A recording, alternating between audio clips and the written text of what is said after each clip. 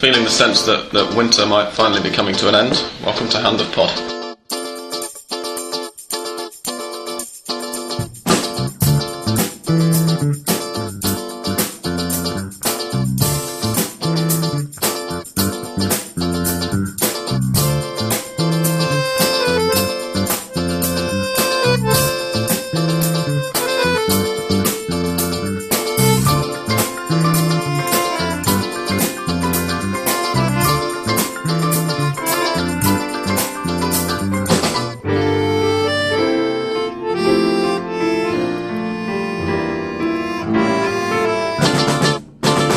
The weather's changing in Buenos Aires. It's getting even more bloody humid than it already was. We've all had thoroughly unpleasant taxi and bus and subte rides to get out here to English Dan's place.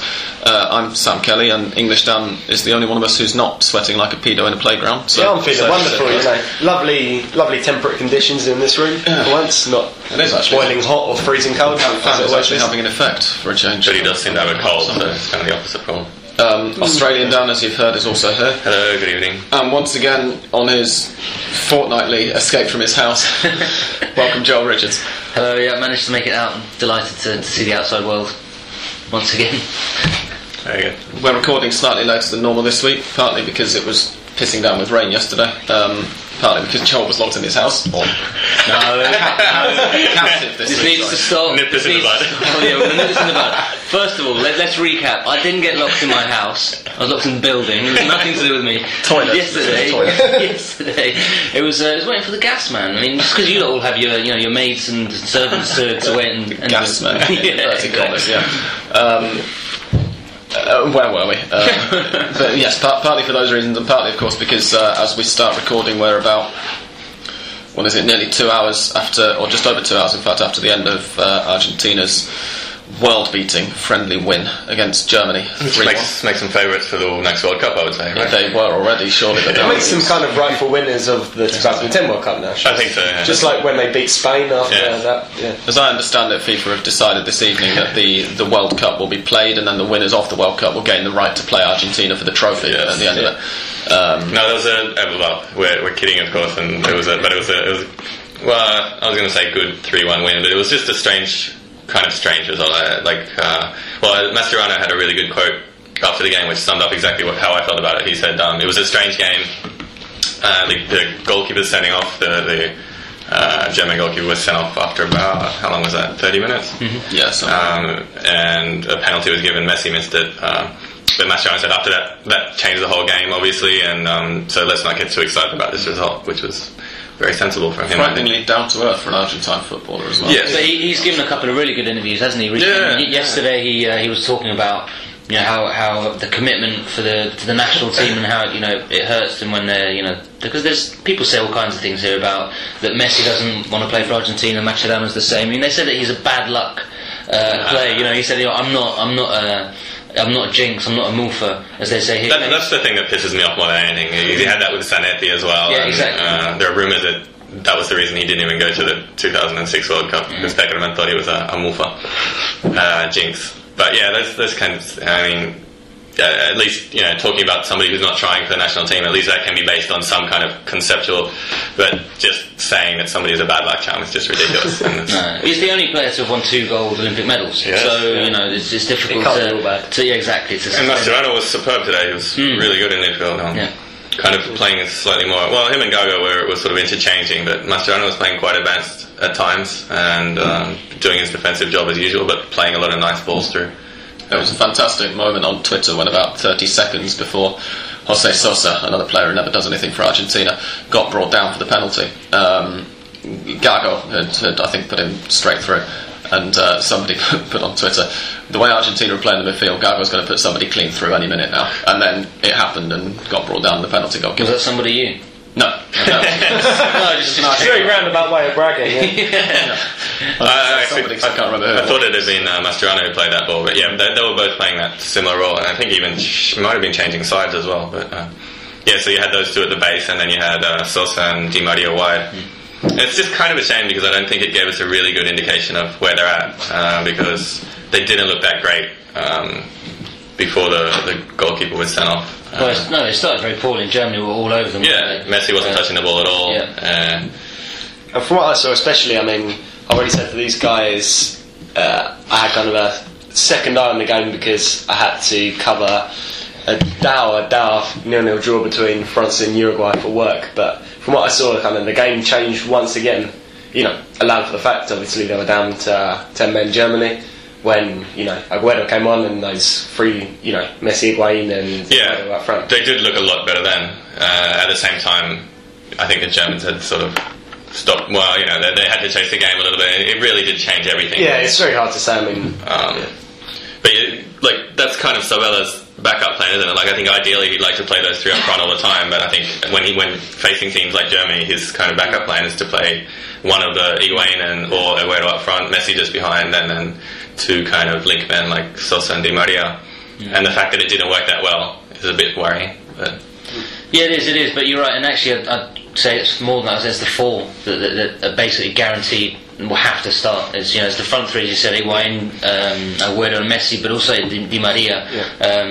Yeah. He's really improved, I think, tactically since he's been at Real Madrid, and I think he's far more disciplined and he does a lot of the roles that Sabella asks of him. So those four seem to be. And apparently Sosa as well. Sosa's in everything. Yeah. Oh, absolutely.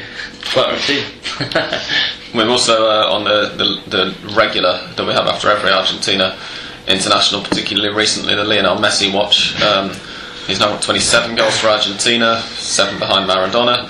He's the first Argentine since Batistuta in '98 to score 5 in a row, as long as you don't count Crespo, who scored 6 in a row in 2001.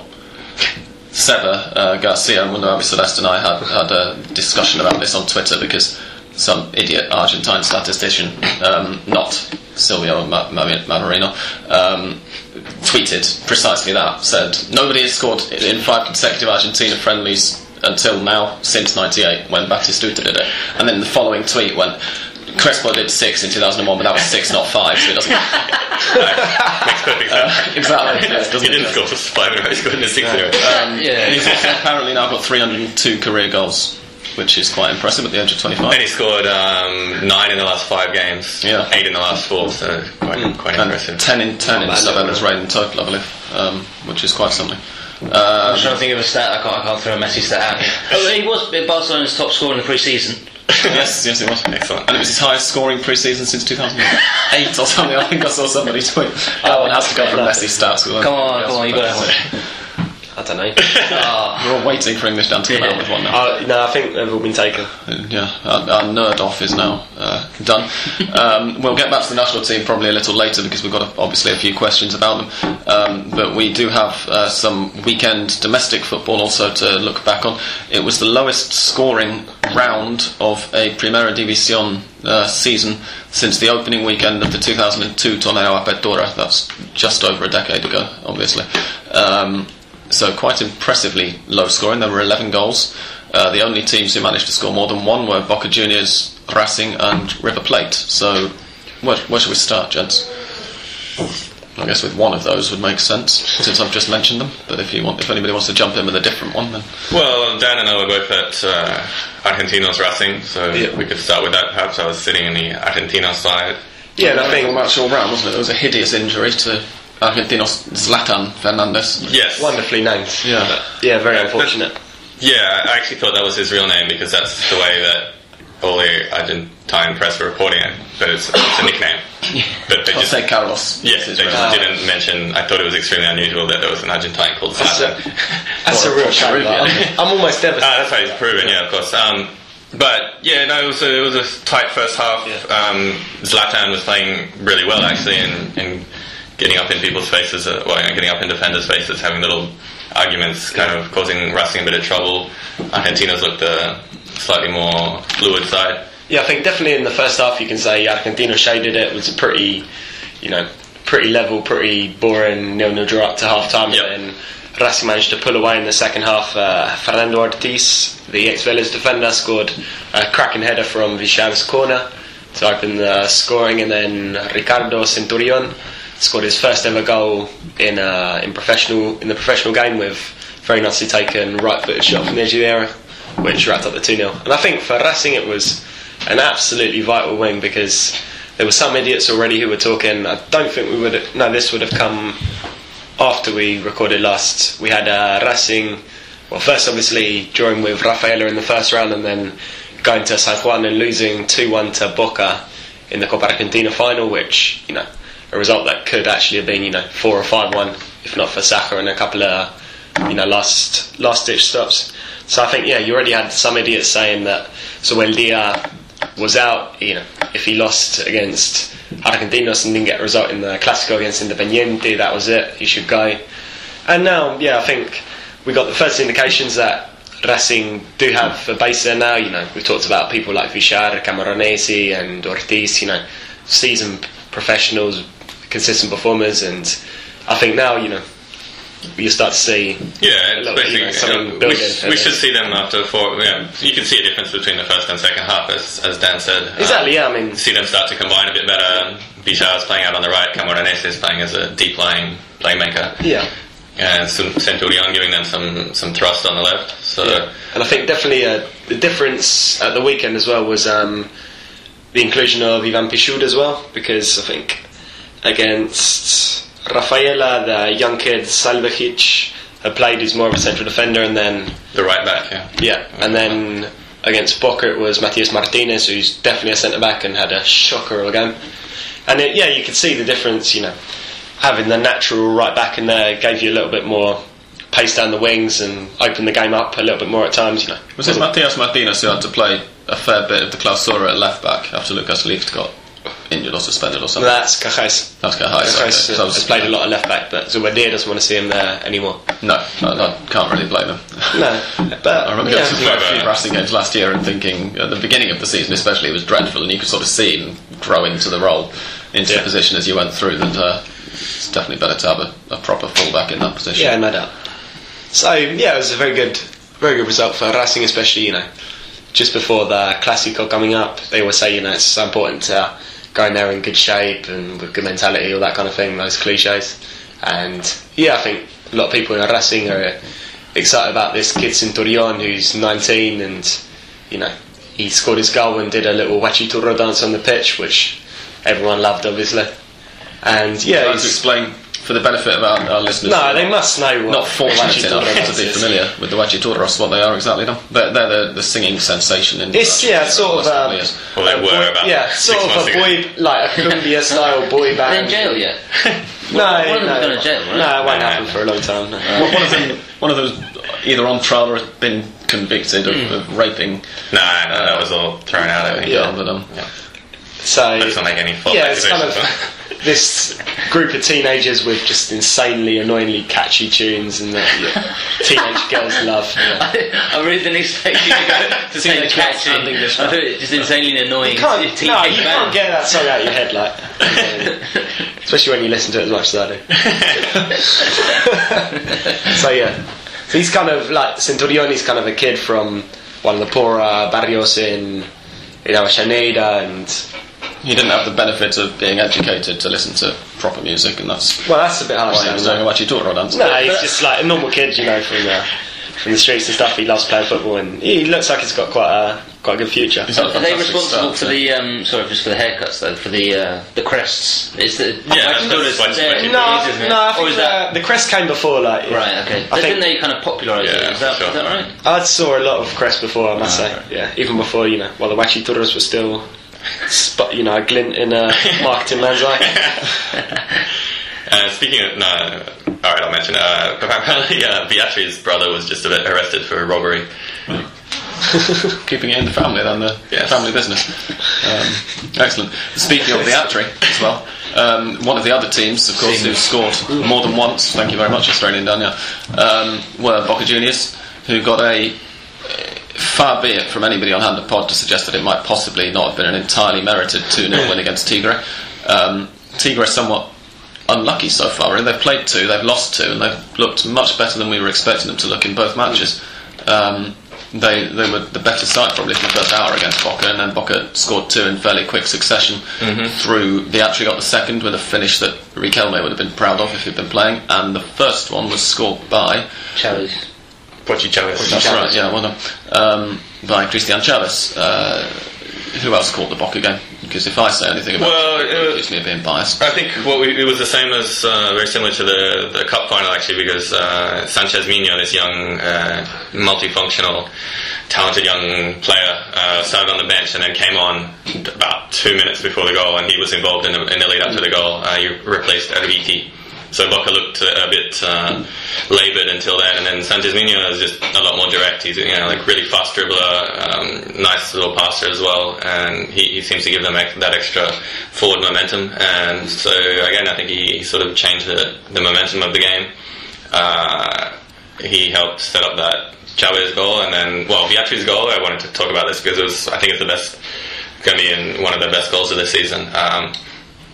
If you think about Pirlo's goal in the semi-final of the 2006 World Cup with the no-look pass to Fabio Grosso, it was like that, but the opposite, where Pirlo's kind of drifting along, looks like he's about to shoot. Instead, he slides the pass through to Grosso without looking at him, and then Grosso scores. This was Viatri. It looked like he was about to pass to the right. He wasn't even looking, and he fired it into the top left-hand corner from outside of the box. It was quite amazing, actually. I don't think I've ever seen that. Somebody not looking and then smashing it into the corner. Wow. Very impressive goal, yeah. And I guess, like, speaking about Viatri, I think the key to Boca this season is going to be him kind of dropping back from his forward role into the kind of... Which he was having to do a fair bit, especially with Zero pushing them back. Yeah, there's been a bit of criticism of Poti Chavez because he's, in theory, the man who's replacing Riquelme as the number 10. He's not really...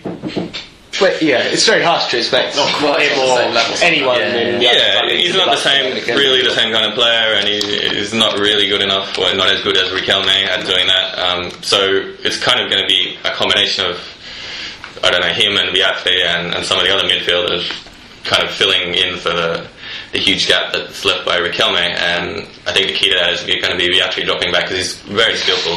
He's a funny one, isn't he? Because you're right, he's so rounded. I mean, he's tall, he's strong, but I mean, as you said, he's got really fantastic technique, and he does very well, as you said, dropping off and a little bit deeper and kind of finding those little passes. But by the same token, that he hasn't moved already to Europe.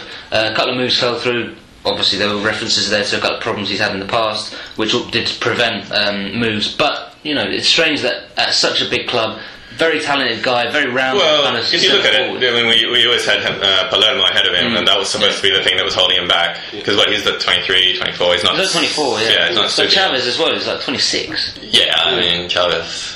For me, Chavez is slightly overrated, but that's just me. But the other thing is that it's just not just you. But I mean, I was going to say Viatri came. Finally, Palermo retired. Viatri came into the team. He looked to be playing well, and then he got that horrific injury, which ruled him out for ages. So we just Silva came in But also, Sergio Araujo, of course, has just moved to Barcelona B. How does Araujo get that transfer when Viatri doesn't?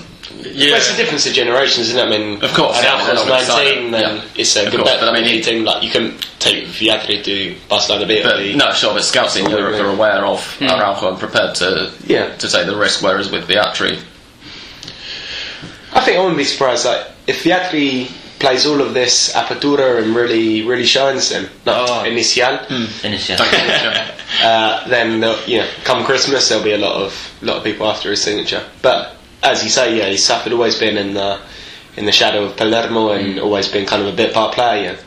I was surprised at times he never took that move away from Boca, even on loan. Say he dropped down to a Lanús or something like that to it. But no, he's always kind of said he wanted to stay at Boca, fight his place, even if it was fighting against Palermo. And I mean, good on him. That he has also improved a lot, I think, in the last year or two. Definitely. He's added a lot to his game, perhaps through having conversely not playing so much, watching a bit more, sort of thinking about having to change because his body's just not up to that sort of battering ram that I think he was expected to be when he first started. But and this leaves us then with the other team to score more than a goal this weekend, River Plate. And the other great striking talent of the Argentine League. And the one who certainly is continuing to bother transfer rumour websites for inexplicable reasons.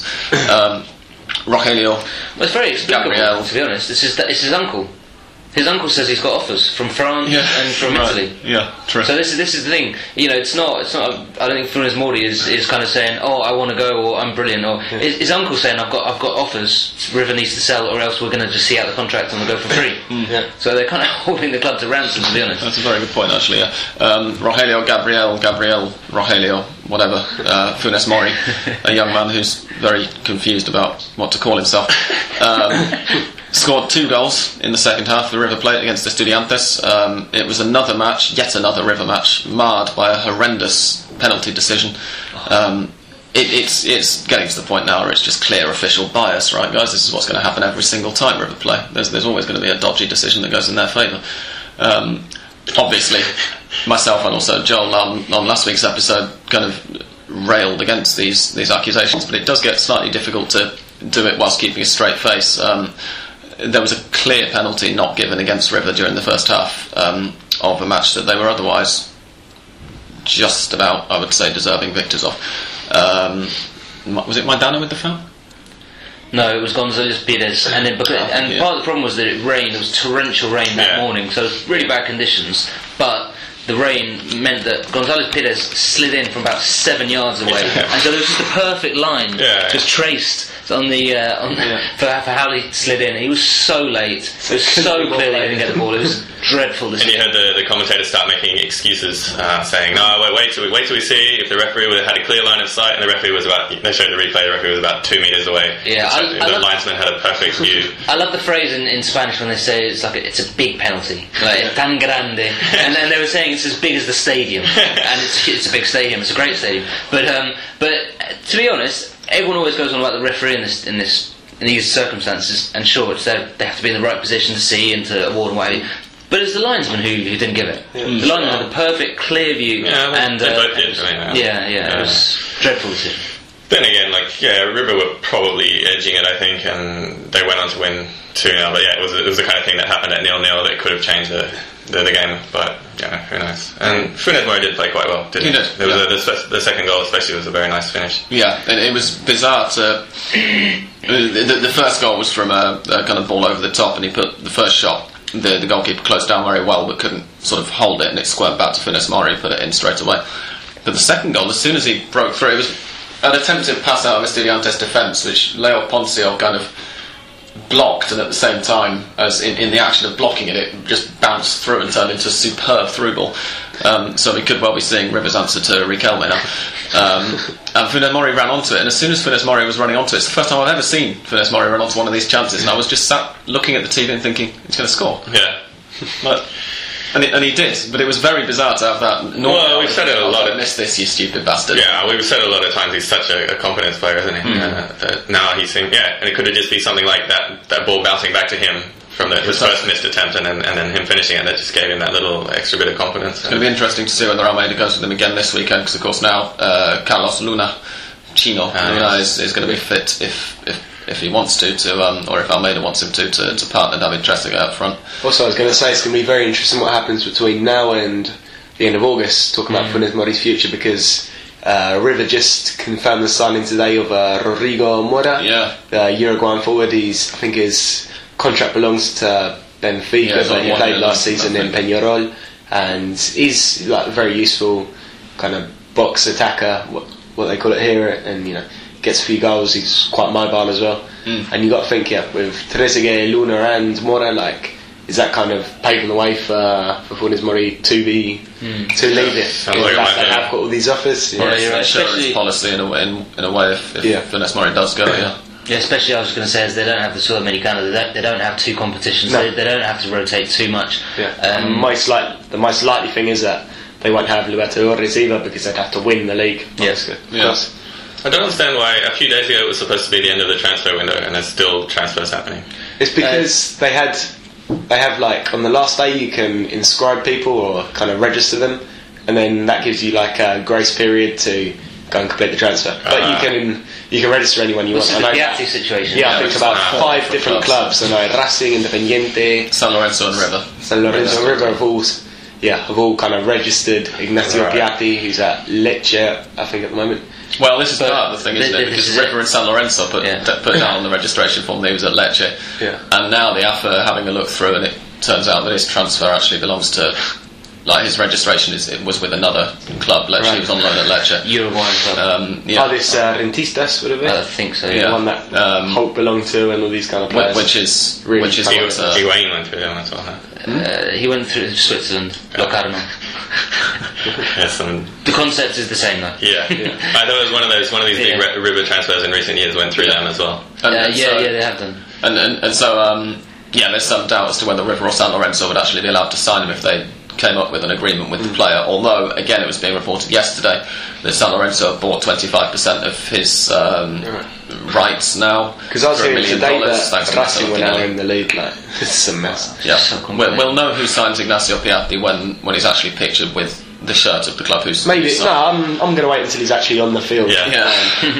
Maybe not even then. Possibly. Yeah. Well, you're right. It happened with Formica, right? He was pictured with the Monaco shirt before, and then he ended up playing in Blackburn. So you're right. The photo with the shirt isn't enough. Yeah, quite right. Speaking of Monaco, good leading in there, Joel. Yeah, we've got. I don't know how much this is going to affect River yet. We had the confirmation of Lucas Ocampos's transfer to Monaco for, I believe, 12 million euros. Do you think that's going to make a dent in River's chances this year, or is it? I did attempt to get the real fee from our friend Tor Christian Carlsen, who works at Monaco, obviously, and he quite understandably refused to tell me.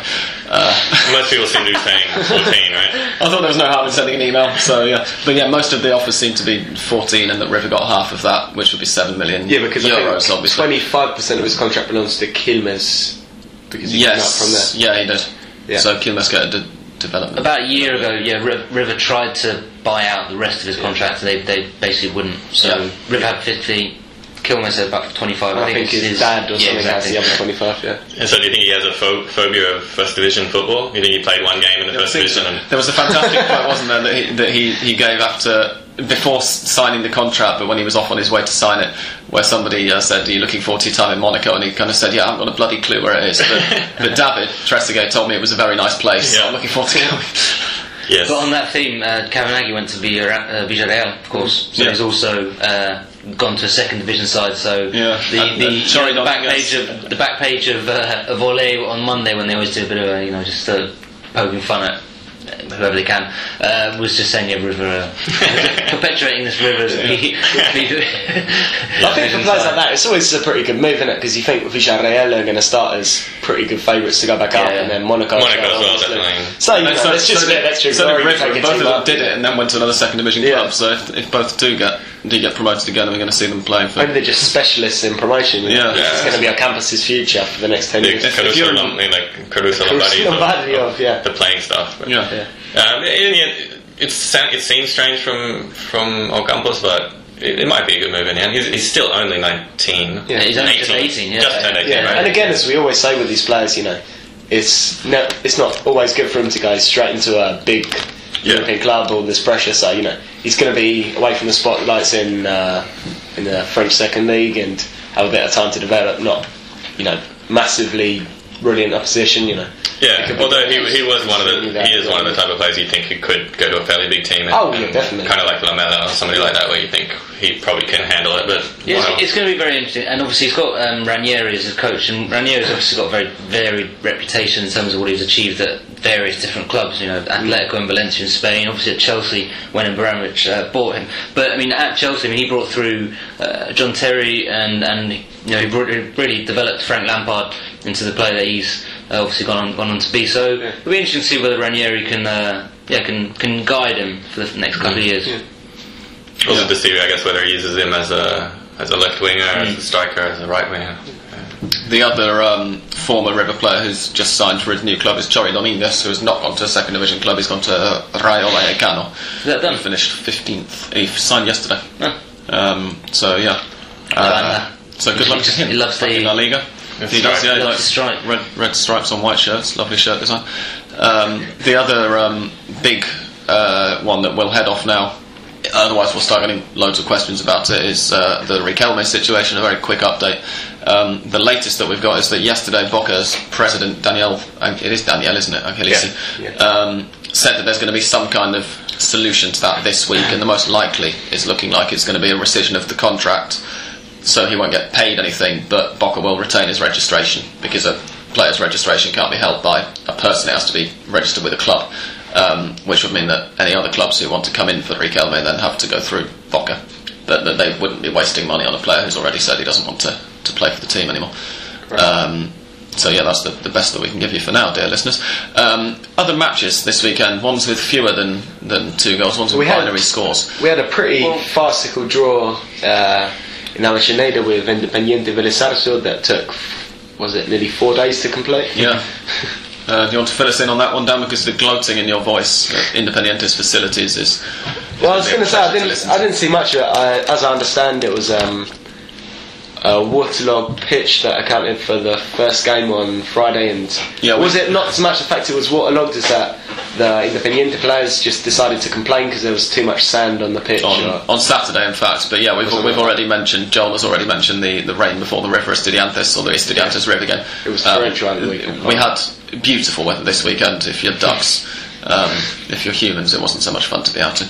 No. And yeah. Then, as I can see, I didn't see the match firsthand because me and my fella Daniel were on Ferro Terraces cheering on possibly the best game the Nacional B has ever played. By the time the match got played, you were with me winning the Buenos Aires pub quiz. Oh, there we go. It was a pretty successful weekend then, yeah. There are all kinds of conspiracy theories about this, because what happened was that it was a perfectly clean pub quiz win, thank you, Joel. Very well. Yeah. Congratulations, by the way. Yeah, but do continue. No, because the lights went out, didn't they? And, and it's not for the first time in Independiente. Well, it's not the first time, but it was. What was happening was that there was the president, Cristina Fernandez de Kirchner, was speaking with the Nobel Prize winner Joseph Stiglitz, and it was on all the channels. It wasn't a Cadena Nacional. Everyone was moaning about Cadena Nacional and that Cristina's always. But Cadena Nacional is for our non-Argentine listeners, is an arrangement / law whereby when the president's speaking and it's of a certain importance, all of the kind of free-to-air channels have to show it, so the TV will just be switched over if you happen to be watching it. Yeah. So Stiglitz though carried on a bit, and then obviously Cristina Fernandez de Kirchner wanted to speak a little bit, and it ran over. And so there was a big theory that obviously Cristina Kirchner's speech running over. I've never heard of such a thing. But as they're the rights holders, of course, in Fútbol para Todos, so they have to show the games. Yeah. But obviously the public service channel was showing Cristina, so there's a big thing going on here where the lights went out conveniently so that they could wrap things up with Stiglitz. Because that caused a 45-minute delay to the kick-off, the lights going out, which I'd say not the Cristina speech. And then when it did get played, it was a fairly non-eventful game. Francisco Cerro got sent off for Vélez, I saw that, but apart from that... Some of the passing was just dreadful. After this weekend, I was just very unimpressed with just standards and and that game was after you sort of see couldn't play because the pitch was waterlogged, then the lights don't work, and then players can't play a 10-yard pass. It's like you're very lucky you didn't come with Dad and I to Ferro then. We would have jumped off the stands into the diabolical game below the Ferro. Tell us now about Ferro. So listeners, this was the first weekend, of course. Yeah, we went to see Ferro Olimpo. We arrived 30 minutes late because Ole lied about the kickoff time. Because Dan got the kickoff time. We stopped for a beer on the street corner. We thought we had plenty of time and ended up getting half an hour late, but in the end that probably wasn't a bad thing. No, I don't. I think really terrible. I don't know. Terrible quality. I mean, I've been to Ferro games before at the start of the season. I mean, I think a year ago where we had Buffonini and Lertora and a good goalkeeper, and you start to think, this could be a good season. This was just diabolical. Yeah. And Olimpo, who you would think, even though they were terrible in the Primera, you would think they would have something to show, but no, they were quite bad as well. Yeah. Not much to say. Olimpo's one fairly good passer from last year. Yeah. Martin Rolle has just signed for...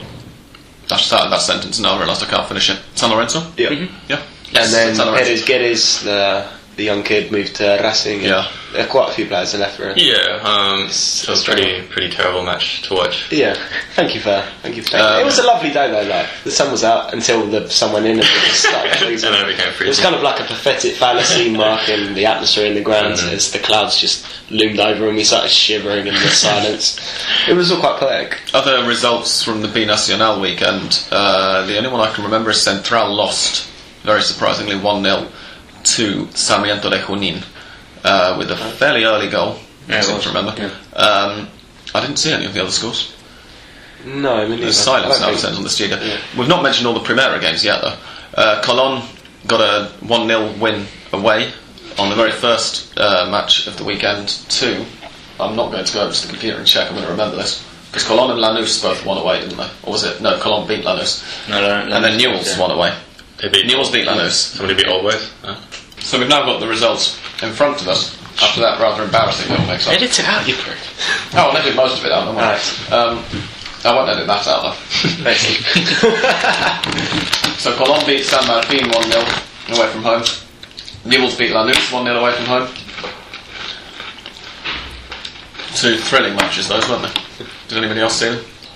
No, I was out. You lucky people. It was a very good goal that Newell's scored. Just nice build up. Yeah, with Spalletti finishing, but it was good play. Lovely step over by Maxi, who picked up an injury in that game. Maxi Rodriguez, of course. Luckily, it's not too serious. We'll keep him out for this weekend, but he'll probably be back Exactly. out. Well, this Monday, in fact, so he might even just about make the game. So did he play well? Because he was quite absent in the first game that I saw. Yeah, so. But obviously they've just signed Heinze as well. So I mean, 2 brilliant signings for Newell's.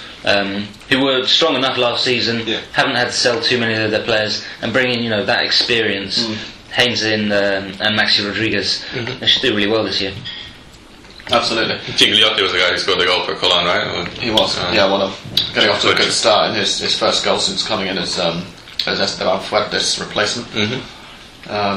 Well, another one, I wanted to ask you, see what you guys thought about this, because Lanús, they always bring in really young coaches, obviously, and many of them making their debut, and they've done the same with Guillermo, the twins, right, the Barros Schelotto twins. Guillermo, the main one, the number one here. Is he about 5 minutes older or something? Is that why he gets to be the boss? Yeah, I don't know how that works. But anyway, he's lost the first 2 games, and what do you think about Lanús' policy of bringing in always young, debutant managers? I mean, worked for them with Zubeldía. Yeah, but I mean, Zubeldía had been to a point with Shura, but not so well. In the case of Zubeldía, he'd already been assistant coach. Who was the coach when they won the title? Romero. Romero. He gives a lot of credit. He says the Zubeldía was doing a lot of that. Yeah, I think it's one thing to promote a young assistant in from within the ranks because they know each player. They're on probably the same level as the players. They understand what they're thinking. It's a whole another matter to parachute in 2 guys who've never coached before. Yeah. Really been out of football for a couple of years and not really been doing much. And the other thing is that Zubeldía knew the club really well. Exactly, yeah. He'd been playing for them before having to retire very early. And Shura as well, I believe, was Zubeldía's assistant, and he'd be Yeah, I think it's more to do with the selection that they made this time rather than the policy itself. Yeah, for short-term listeners, Zubeldía had to retire at the age of 27 from playing because he'd broken. No, he retired at 23 and 27. Oh, of course, yeah, you're right. Yeah. And I think, they know it's inside out, really, is it? Yeah. Club. Exactly. But yeah, it's going to be tricky. I don't know if I consult Dan's list very quickly. They've got Vélez, right? Vélez away, which is one hell of a game, 3 defeats in 3 games. I don't think in the Nice especially, because they like to say, we've got a bit more stability and continuity, it'll be the end, but it'll definitely, you can't say much if your first 3 coaching games end in defeat, then have some pressure. Confidence is going to be rock bottom. Lanús don't have presidential elections coming up this year, do they? I'm looking at Joel now for some reason. No, I don't think so. I don't know. I don't know when the next elections are. But the president is Nicolas Rousson. He's very, he knows what he's doing. He's very firm in his ideas. He's not the kind of president who will try to. He won't. I mean, if they do lose this weekend, I don't think he's going to. Yeah, it's a good point. I mean, that's for sure. They do have a club with continuity. They keep coaches a bit longer than others. Plus, we've got to think that Lanús fans aren't, say, like Racing fans or San Lorenzo fans. Yeah, exactly. Fans. They're not going to. There might be a few, there might be a few boos, but they're not going to be, calling for the Schelotto's heads and all this kind of thing just yet. No, absolutely. But it's not going to be easy for him. The other results, we had a 0-0 draw between Belgrano and San Lorenzo, when, again, there was a sending off, Augusto Alvarez for San Lorenzo. Romagnoli also injured that one. Oh, really? Oh, of course. He's out. Out for 6 months. He was going to miss the initial. That's a shame, because he had a brilliant debut to this initial. Forgotten how to talk. Stop talking after the first 3 syllables. Yeah. and played really well in their opener, and then if they lose him, I think a fit Romagnoli and on form Romagnoli is a hell of a player, but we've seen him far too much the last couple of years, out of shape, out of. Well, as you said, Rolle's coming in, so it's a pretty able replacement there. So. But I just wonder about Romagnoli, how much he's going to play, really, because he's had a lot of injuries, as you said, in the last couple of years. He hasn't been in form, and it's a long time to be out. He's wrong side of 30, all the rest of it. So hopefully not, because he's a brilliant player. But it's bad news for Sunderland. Yeah, it's a real shame. It always feels like such kind of unfulfilled potential with Romagnoli, because you see him at his best, and he really is a joy to watch. All Boys and Quilmes drew 1-1. All Boys got a rather late but completely deserved equaliser. Quilmes' goal was scored by Martin Cauteruccio, who we mentioned earlier is the top goal scorer in the division. That was a total mudbath. Yeah, it was ridiculous. Yeah. It was like, do you remember the Ronnie Radford goal in the FA Cup, the one that everyone's seen? It was like that. The pitch was just completely cut up. All the players. Basically, All Boys kit, right? You couldn't really tell it was white. I mean, yeah. For Australian listeners, if you remember the Gene Miles try in the State of Origin, 84, I think it was. Do we know how many Australian listeners there are? There's a few. Yeah, we have maybe somewhere between 10 and 20 on a regular, semi-regular basis. So if anyone remembers that particular try, give a hand up on a shout. Yeah. I'll be interested to see whether the count goes up or down when we lose our Australian regular. It's true. It's the reason people are listening. Yeah. Then we had obviously Argentinos 0 Racing 2, which we've spoken about. Godoy Cruz got a good 1-0 win away to Union, which wasn't especially impressive performance-wise, but which at least gets the ball rolling after what was a fairly iffy first-round draw with All Boys. I don't know how much we can say about Union though, so... No, precisely. Pablo Miguez was sent off for a ridiculous foul about 10 minutes before half-time. And Godoy Cruz after that kind of huffed and puffed and eventually managed to fight their way through in the second half, playing against Tottenham, but they should probably have done better. Rafaela drew 0-0 with Arsenal on Monday afternoon, because that was another one that Ole lied about the kick-off time for. I turned the TV on to watch it, or to watch the first half of it before going to the pub quiz, and found that it had already happened. So we can't tell you anything about that one because the two Dans. Were you watching it, John? I'd say exactly the same thing happened. So nobody knows anything about Rafaela nil, Arsenal nil. Not even all the Arsenal fans like. But do you think Ole, the reporter, arrived late as well? Possibly. I hope he does. He deserves to have done. Given they didn't get the time. And then of course Independiente nil, Vélez Sarsfield nil. As we're recording at the moment, it's currently 17 minutes-ish past 8. At 8 o'clock, Boca B kicked off a friendly against the Honduran national team in Miami, of course, because why would they not be playing that? It was quite a fuss because it's not on TV here. Anyway, not even on internet streams, anything. It's quite impressive. Yeah, nobody knows anything about this match or why it's being played, but it should be Guillermo Burdizo's debut for Boca. Debut in inverted commas, it's not an official game. And he might then be playing this weekend, right after getting back off the plane. And it's really bizarre as well, because we just had this whole kind of odyssey of them coming back from Boca Venezuela for themselves to make it the most difficult possible beginning to a season. And you'll see if they lose at the weekend. I mean, they've got All Boys at home, not guaranteed 3 points by any means. All Boys, they come and they make life difficult for you. If Boca don't get 3 points, or if Shakora they lose, the calls for Angelici, like the criticisms he's going to get the president for organising these using money spinning tours, it's going to be terrible. In spite of the fact that, as far as I'm aware, Burdizo's the only player playing tonight who stands a chance of actually being in the squad for the weekend. But you're quite right; it's going to be seen as a knock-on effect anyway. I mean, I'm guessing Falcioni went and everything. He's gone to. He hasn't gone. Oh, he didn't. He didn't go either. It's very strange, because it's exactly because he's because they've sent a reserve side, and you think. Who's winning here in terms of who wants to see the Boca reserves, but the Burdizo thing's a real problem because Caruso was injured in training this week, and as you said, he's going to miss. And as you said, it's a long trip up, and to make his debut, not enough pressure there as it is. To make your debut at the Bombonera in front of La Doce and everything, and with a trip to Miami midweek. Well, we'll see. He's a great centre back though.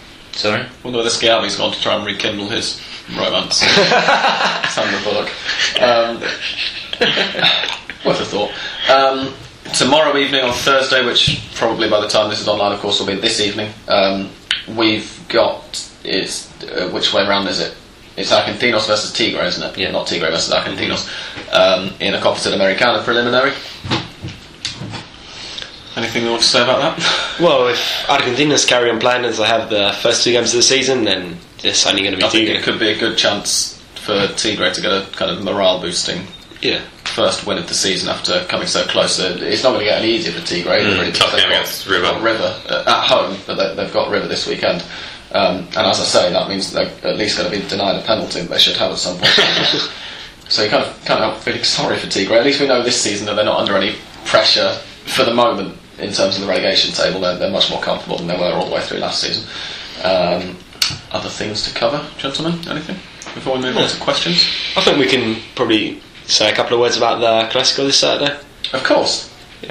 Yeah, this is probably the least heralded Avellaneda Clásico pod heralding at least that we've done, because it's so early in the season that we have all forgotten about it, apart from English Dan. It's because now I'm outnumbered. I always had Seba at my side, really pushing the Racing agenda, but now it's kind of 3 against 1. It's hard to get a word in edgeways, really. Are you happy with the kick-off time now?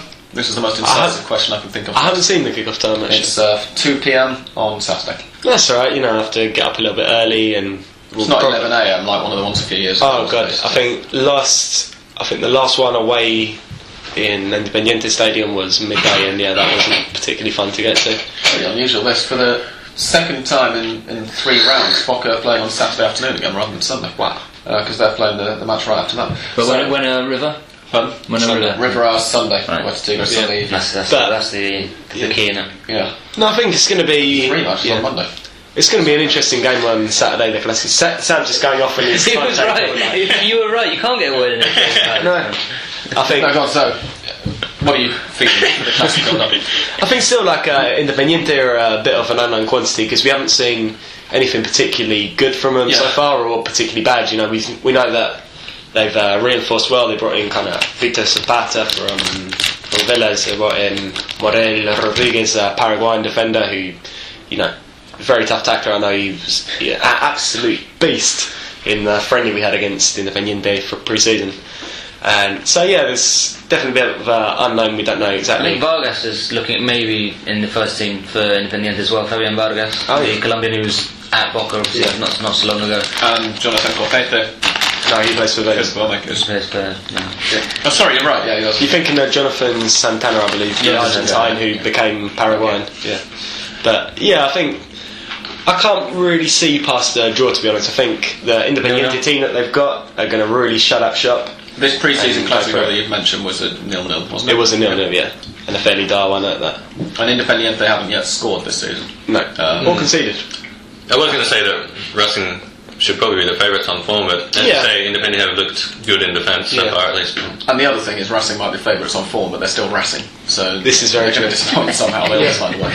We'll see. I've got a little bit more faith now after seeing some sort of performance against the Argentinos, and Racing have got the players to make it a good game. So we'll just have to wait and see. Therein concludes the incisive hand of pod Avellaneda Clásico preview. And it starts at 2. Not quite on the same scale as what we've done in the past, where we've invited fans in and everything. But we'll hopefully get a couple of those in for Clásicos later in the season. Now, I am going to play some music, and we'll come back, dear listeners, and answer your questions, which were submitted yesterday, mostly via Twitter. So don't go away.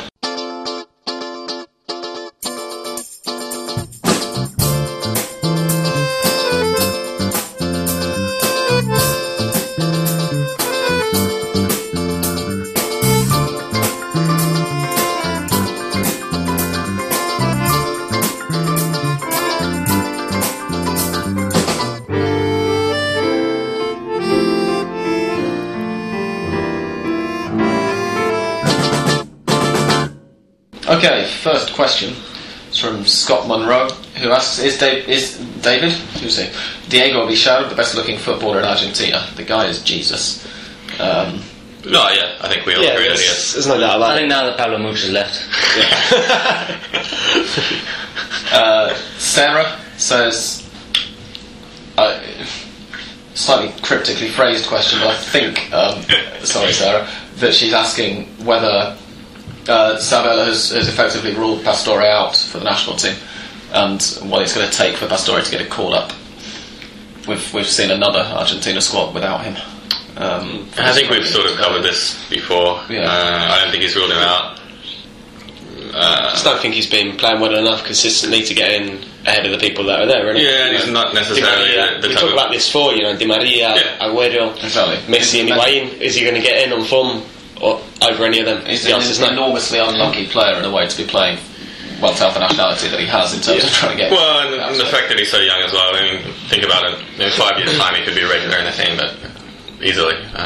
So it's not a huge... I would say here that Pastore has the same problem that Sabella had as a player, which is that he's just got so many great players ahead of him. Sabella had Beto Alonso ahead of him at River, which is why he didn't play very much. When he returned to Argentina from England, he had Maradona ahead of him. I think Pastore's got the same. He's a great player, and he has been in the squad every now and then, so I think he'll get chances. But as I think you both just already said, he needs to step it up again. Wes Thompson asks, do Sam an English Dan? And I'm going to, since he's English as well, I'll add Joel into this unilaterally.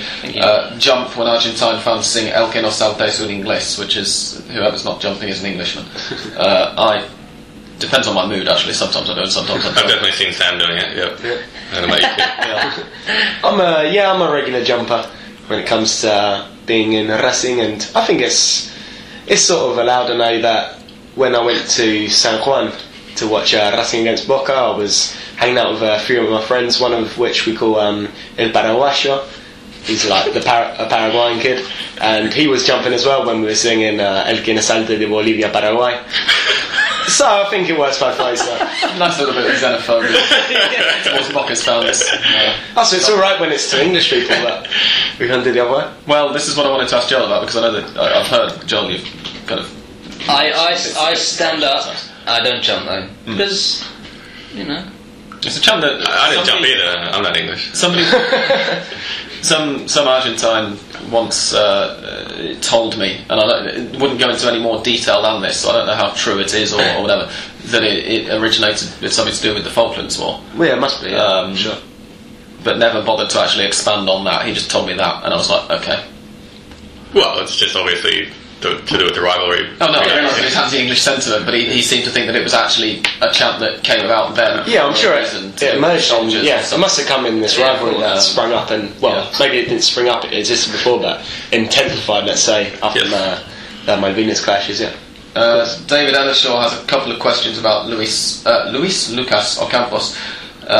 A, how do we think he'll get on in Monaco? And B, what impact will losing him have on River's chances? We've actually covered the second already. We've suggested that that's why the River are going a bit over the top, perhaps, in the transfer market with regards to attackers, as well as just ensuring against a possible Sanida exit for Funes Mori.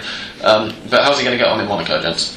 In the second division? Well, I think he's good in the second division. I think we said about that, Well, we sort of implied that he's probably a first division player. He could even be playing for quite a big club, so he should do very well. He could really, if they play him as a striker, he could be scoring lots of goals. Otherwise, he could be setting up a lot of goals. Of course, as a big club in the second division, there's going to be a lot of pressure on Monaco straight away. So we'll have to see how we deal with that. But of course, we know that from his time in River, it can't possibly be any more pressure than what he had last year. Yeah, definitely. It's going to be interesting to see Monaco if we have League 2 coverage in this country.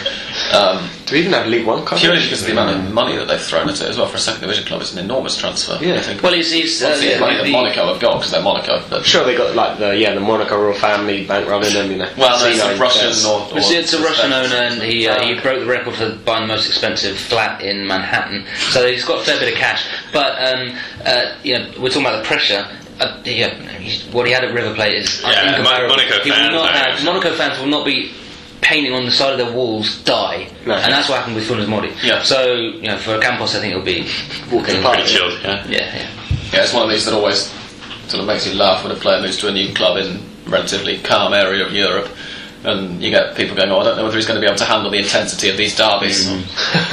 Okay, fine. Obviously, it's going to be quite an eye-opener for him to see Monaco if he's never even heard of it. 18-year-old kid from Quilmes. Quilmes, yeah. Similar. In many ways, yeah. Both near water. I think there might be a casino down that way. Yeah, probably. Matthias Silverstein asks, what are our pre-game rituals? Do we tailgate, i.e. barbecue or asado, before going to the stadium for a game? Occasionally, yeah. Like, I know if I go on a long-distance trip with Racing, you tend to get there a few hours before kick-off, and the buses are usually arranged to all stop in the same camping site, and you'll chuck a few hamburgers on, a few chorizos, and a lot more wine and beer and Fernet, and go to the game absolutely buzzing. The idea of doing something like that right outside the stadium would be out because policing's a bit strict. Yeah, we should find like a kiosk around this corner to drink. And we should mention that you can't buy alcohol in Argentinian stadiums, and I'm not sure is it 2 kilometres around them, 5 kilometres? It's club to club. Like a lot of places, I'm sure there's a law that says. No, exactly. I think it's 2 kilometres. I think you're not supposed to be in practice. That's bullshit. They semi uphold it. Well, it's uphold it enough, for instance, that if we go to Joel's, who's within that distance of River, Joel doesn't let us drink. It can be quite. Well, I don't know, you're in a flat with alcohol. But having said that, I mean, my flat might actually be just over 2 kilometres away from La Bombonera. So you drink before a Boca game? Absolutely, yeah, and during and after. Tom Robinson, what's more likely, Independiente scoring or their stadium working? If we're talking this season, I'm going to go for scoring. They probably should score at some. They are still building the stadium. Yeah, I think the stadium's closer to collapsing than. I think we could open that up for the next couple of years. To be honest, same question before every time. Nice. Basically, every time they get a kickback from the Sergio Aguero transfer, they build a little bit more of it, but they're not going to be getting it. No, but it's a massive problem, and while it's we can all sort of say what a dreadful state it's in and it's poorly run. I mean, the current president and the board of directors and everything are trying to sort out the enormous mess and legal mess which they've been left from the previous administration. And this mustn't be forgotten that it was opened for this reason about elections, and Julio Comparada, who was the previous president, basically had the stadium opened before it's ready. I believe it was open in the first half of 2010 or the second half of 2010, and I went to one of the earliest games, which was a derby of Racing, and it was just in no way, shape or form fit for habitation or for people to use. It was just diabolical, and it's got gradually better since then, but the progress has been painfully slow. It was actually one of the things that the Cantero, the current president, it was part of his election campaign. I remember going to a game a couple of weeks before Independiente's elections last December and picking up a bit of paper from people who were handing them out, and one of his a very detailed prospectus, and the whole thing was about trying to sort the stadium out and put in toilets that weren't just urinals up against a wall or whatever. I always wonder how Independiente fans can live with themselves. They're in their half-finished stadium, and then they just crane their necks probably about 45 degrees to the left, and they see this kind of monument, museum, cathedral of football, in all its glory. That it must just be a dreadful thing. Arsenal Stadium. You have to look a bit further than that. Yeah. I've just had to cut about 10 minutes of English Dan beating himself in the froth. But we'll now move on to the next question. What a beautiful Again from Tom Robinson. Could Eduardo Tuzio, Independiente defender, become a worthy contender for Villar's title of King of the Beards? Well, I haven't seen his beard this year. Is he getting there? It's much the same as it's always been. It would be impressive if it weren't for the fact that we see Diego Villar on a weekly basis. Yeah. So the answer to that is also no. Maybe Prince Regent, but it's going to take something special to knock Villar off. There then follows a very long conversation on the Twitter between myself and Mariano and Tom about that very question, because that was submitted last night. Connor Jose Dolores asks, which is better? This is from tonight now. A 10-man Germany or an 11-man Argentina with Jose Sosa? Joel, the one-man Jose Sosa fan club.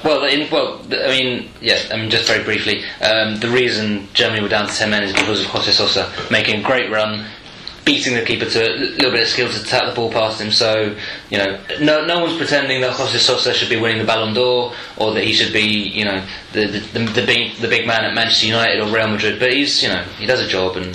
See if you can edit that. Sounds like Joel was saying that that Jose Sosa should win the Ballon d'Or. Should be the big man at Real Madrid. Should be at Real Madrid. I apologise, by the way, to the listeners. My mobile phone, you don't know whether you lot could hear it, but it often gets picked up more on the microphone, and I've just received about 3 messages in 2 minutes. I think we all. Stop saying how popular you are, Sam. Like, Well, they're one all of them was from now John, so I guess he'll be here in 5 minutes. Is that you just got there? Yeah. Matthias Silverstein has another. He asks, can Sabella find a way to always play with Di Maria, Aguero, Messi and Higuain up front? Is there a better foursome on any other team? Well, I think we sort of covered this, and no, I don't think in international football, at least, there's a forward foursome, if you like, that would match them. And I think because no other international team can play Lionel Messi. That's the tiebreaker. All other things being equal, you might find 3 others who are I don't think there's anyone close. comparable quality. Let's say to Aguero. Aguero in that category as well. Higuain for just poaching and finishing. Higuain's right, a Real Madrid striker. I can't think of any other team that's even that close to that at the moment. I mean, think what other team wouldn't have Lavezzi, Tevez, Lisandro Lopez, all these kind of players, even like near the team? Lisandro Lopez. I had to get him in, Yeah, exactly. No, I'm not. He's a good player and everything, but you and Seba just always. When we reel off the great strikers, you always put him in there. And it's like, well, yes, but no. And personal opinion. So I mean, it's fine. I'm sorry. Part of that point is, if we were talking about another nation, he would be. Yeah. No, Milito with that. Milito, of course. Exactly. Palermo. Still. Mochi. Yeah, but I think I'm a big believer in this. I would like to see Argentina turn out with those 4 at least every game.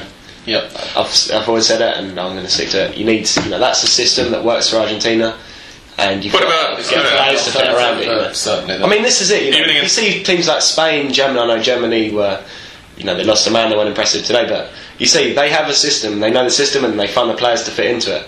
Argentina have to stop, fiddling around with things just because such and such opposition are playing, or everyone got such and such a player, and just get an idea of play, like an identity. This is what I've been saying. I tend to disagree a little bit. I mean, so you would go against Germany with 4 attacking players like that. I mean, they were overwhelmed in midfield already today. If you one less midfielder there. Well, yeah, I would, because I think with if you have the 3 forwards on, then Germany can't put as many people into attack because they've always got to be wary of the counter. Those 3 can absolutely kill you if it goes into their half. I think it's not necessarily going to make you weaker if you've got the players behind and players who know each other and know the system that can deal with it. I mean, with 6 defensive players, say with Gago, Mascherano, and then 4 defenders, you shouldn't have a problem in defence. There's an extent though to which, if you're going to play if you're going to try and play the ball that far up the pitch constantly, even against teams who are going to be relatively comfortable in defence, like Germany or Spain, who play so much with the ball that it almost turns into a method of defending as well as of attacking, where you're almost better off starting off a little bit deeper, because after a while, if Argentina are, let's say, and as Dan said, they didn't today, but if they are playing a side like Germany and dominating and pushing them back into their own box, you end up with the point where you've got so many people between you and the goal in such a short space that it's going to take something that even Messi would not be able to pull off every match, guaranteed, to get through the defence. It's sometimes better to maybe just sit back and just take one of them out of the equation so that the ball's I think Sabella had the other side out a little bit. Sabella had a good quote a couple of weeks ago where he was saying, well, firstly, we need to all become familiar with the system, and from there we can make slight adjustments depending on the opposition. But firstly we need to be the players need to be familiar with each other and the system, and then And I think that's absolutely the key. We've got 2 questions left, one of which is serious and one of which is slightly less serious. Connor, again, who's never anything less than rigidly serious, asks who will be the breakout Argentine this year in Europe, and gives some examples: Lamela, Pastore, Alvarez, Dybala, Perez, Iturbe, Monzon, Ocampos, and so on. Gentlemen, is Mauro Formica going to get some playing time now that he's in the 2nd division with Blackburn rather than the Premier League just coming up? I think this could be a year for Lamela. I think. Yeah, I don't know if we can call him a breakout though. Exactly. I think breakout Dybala's got to be the one. I mean, Ocampos in the 2nd division, it's not going to happen. And as I agree completely. I think Lamela's already. Everyone knows he sees his day. He's made it. Dybala was a good call. Yeah. Seeing how Iturbe does now. Yeah, that's a good call as well. I One or think. two players up front. So. Formika's coming to River, isn't he? No. Well, really, because one of the River Plate journalists was saying they were in a meeting for like 2 or 3 hours this afternoon in Blackburn. Yeah, so who knows? But maybe Blackburn want to hold on to their big strong number 9. Yeah, in the next Batistuta. They're kind of exactly, kind of Batistuta type of. Yeah. Even aside from the jokes, I don't think Formika anyway is on the level of the other players we're talking about. He's quite good, but not really that kind of. And the final question from Tom Robinson.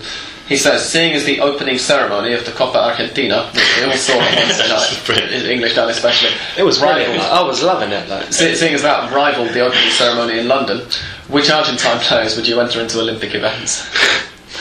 I presume he's talking about Argentine football as being entered as Argentine representatives into non-footballing disciplines at the Olympic Games. Wow. I'd like to see Villar in synchronized swimming, actually. I know he's not. Was it technically Argentine, but Theo Gutierrez would have to be shooing for the pistol shooting. When you say he's not technically Argentine, I mean he's not. He's not Argentine. I reckon Vichy Fuertes could have a decent go at the shot put. There's a lot of power there. Yeah. There's got to be, for the benefit particularly of perhaps newer listeners who've got certain fixed ideas about Argentine football in their head still, there's got to be a joke we can make about somebody who likes diving or long jump. Yeah. Something along those lines, but I can't really think of it. No, any notorious divers like. In the league at the moment, well, we've got guys like Di Maria internationally, but he seems to have even cleaned up his act a bit. Yeah. This is a fascinating discussion. Yeah. We should describe the ceremony because it was quite spectacular. I think I would rate that probably ahead of Beijing and London myself. Yes. Yeah, comfortably. Undoubtedly. They played the national anthem, and there were people dressed in kind of blue raincoats dancing around. It's so stirring that English dance come back from the Copa Argentina final with a lady's comb in the colour of the Argentine national flag. I think that's an Afro time. I'm pretty sure that's an Afro. Yeah. No, it's. I don't know why that's to be It's honest. astonishing. But yes, it was really Yeah, you had put Danny Boyle to shame. Yeah, you had a different kid who was holding a sign for every single team that competed in this year and last year, I guess, is Copa Argentina. Like, wonderful. it was just, it was magical. And then, blasted out the national anthem. I like the idea of dancing to the national anthem. Yeah, we had a good dance, like, it was good fun, like a good experience up until the game. Indeed. On that note, we'll play Mystic Australian bands theme music, and he'll come back and he'll tell you what to bet your mortgage on this coming weekend.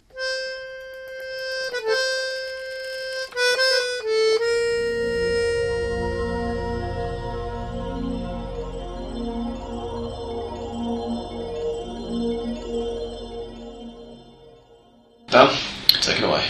Lots and lots of home wins I've got this week. So we've got Colón to win at home against Belgrano, Racing to win the Clásico against Independiente, Boca to beat Old Boys at home, San Lorenzo to beat Estudiantes at home, Godoy Cruz and Rafaela to draw, Vélez to win at home to Lanús.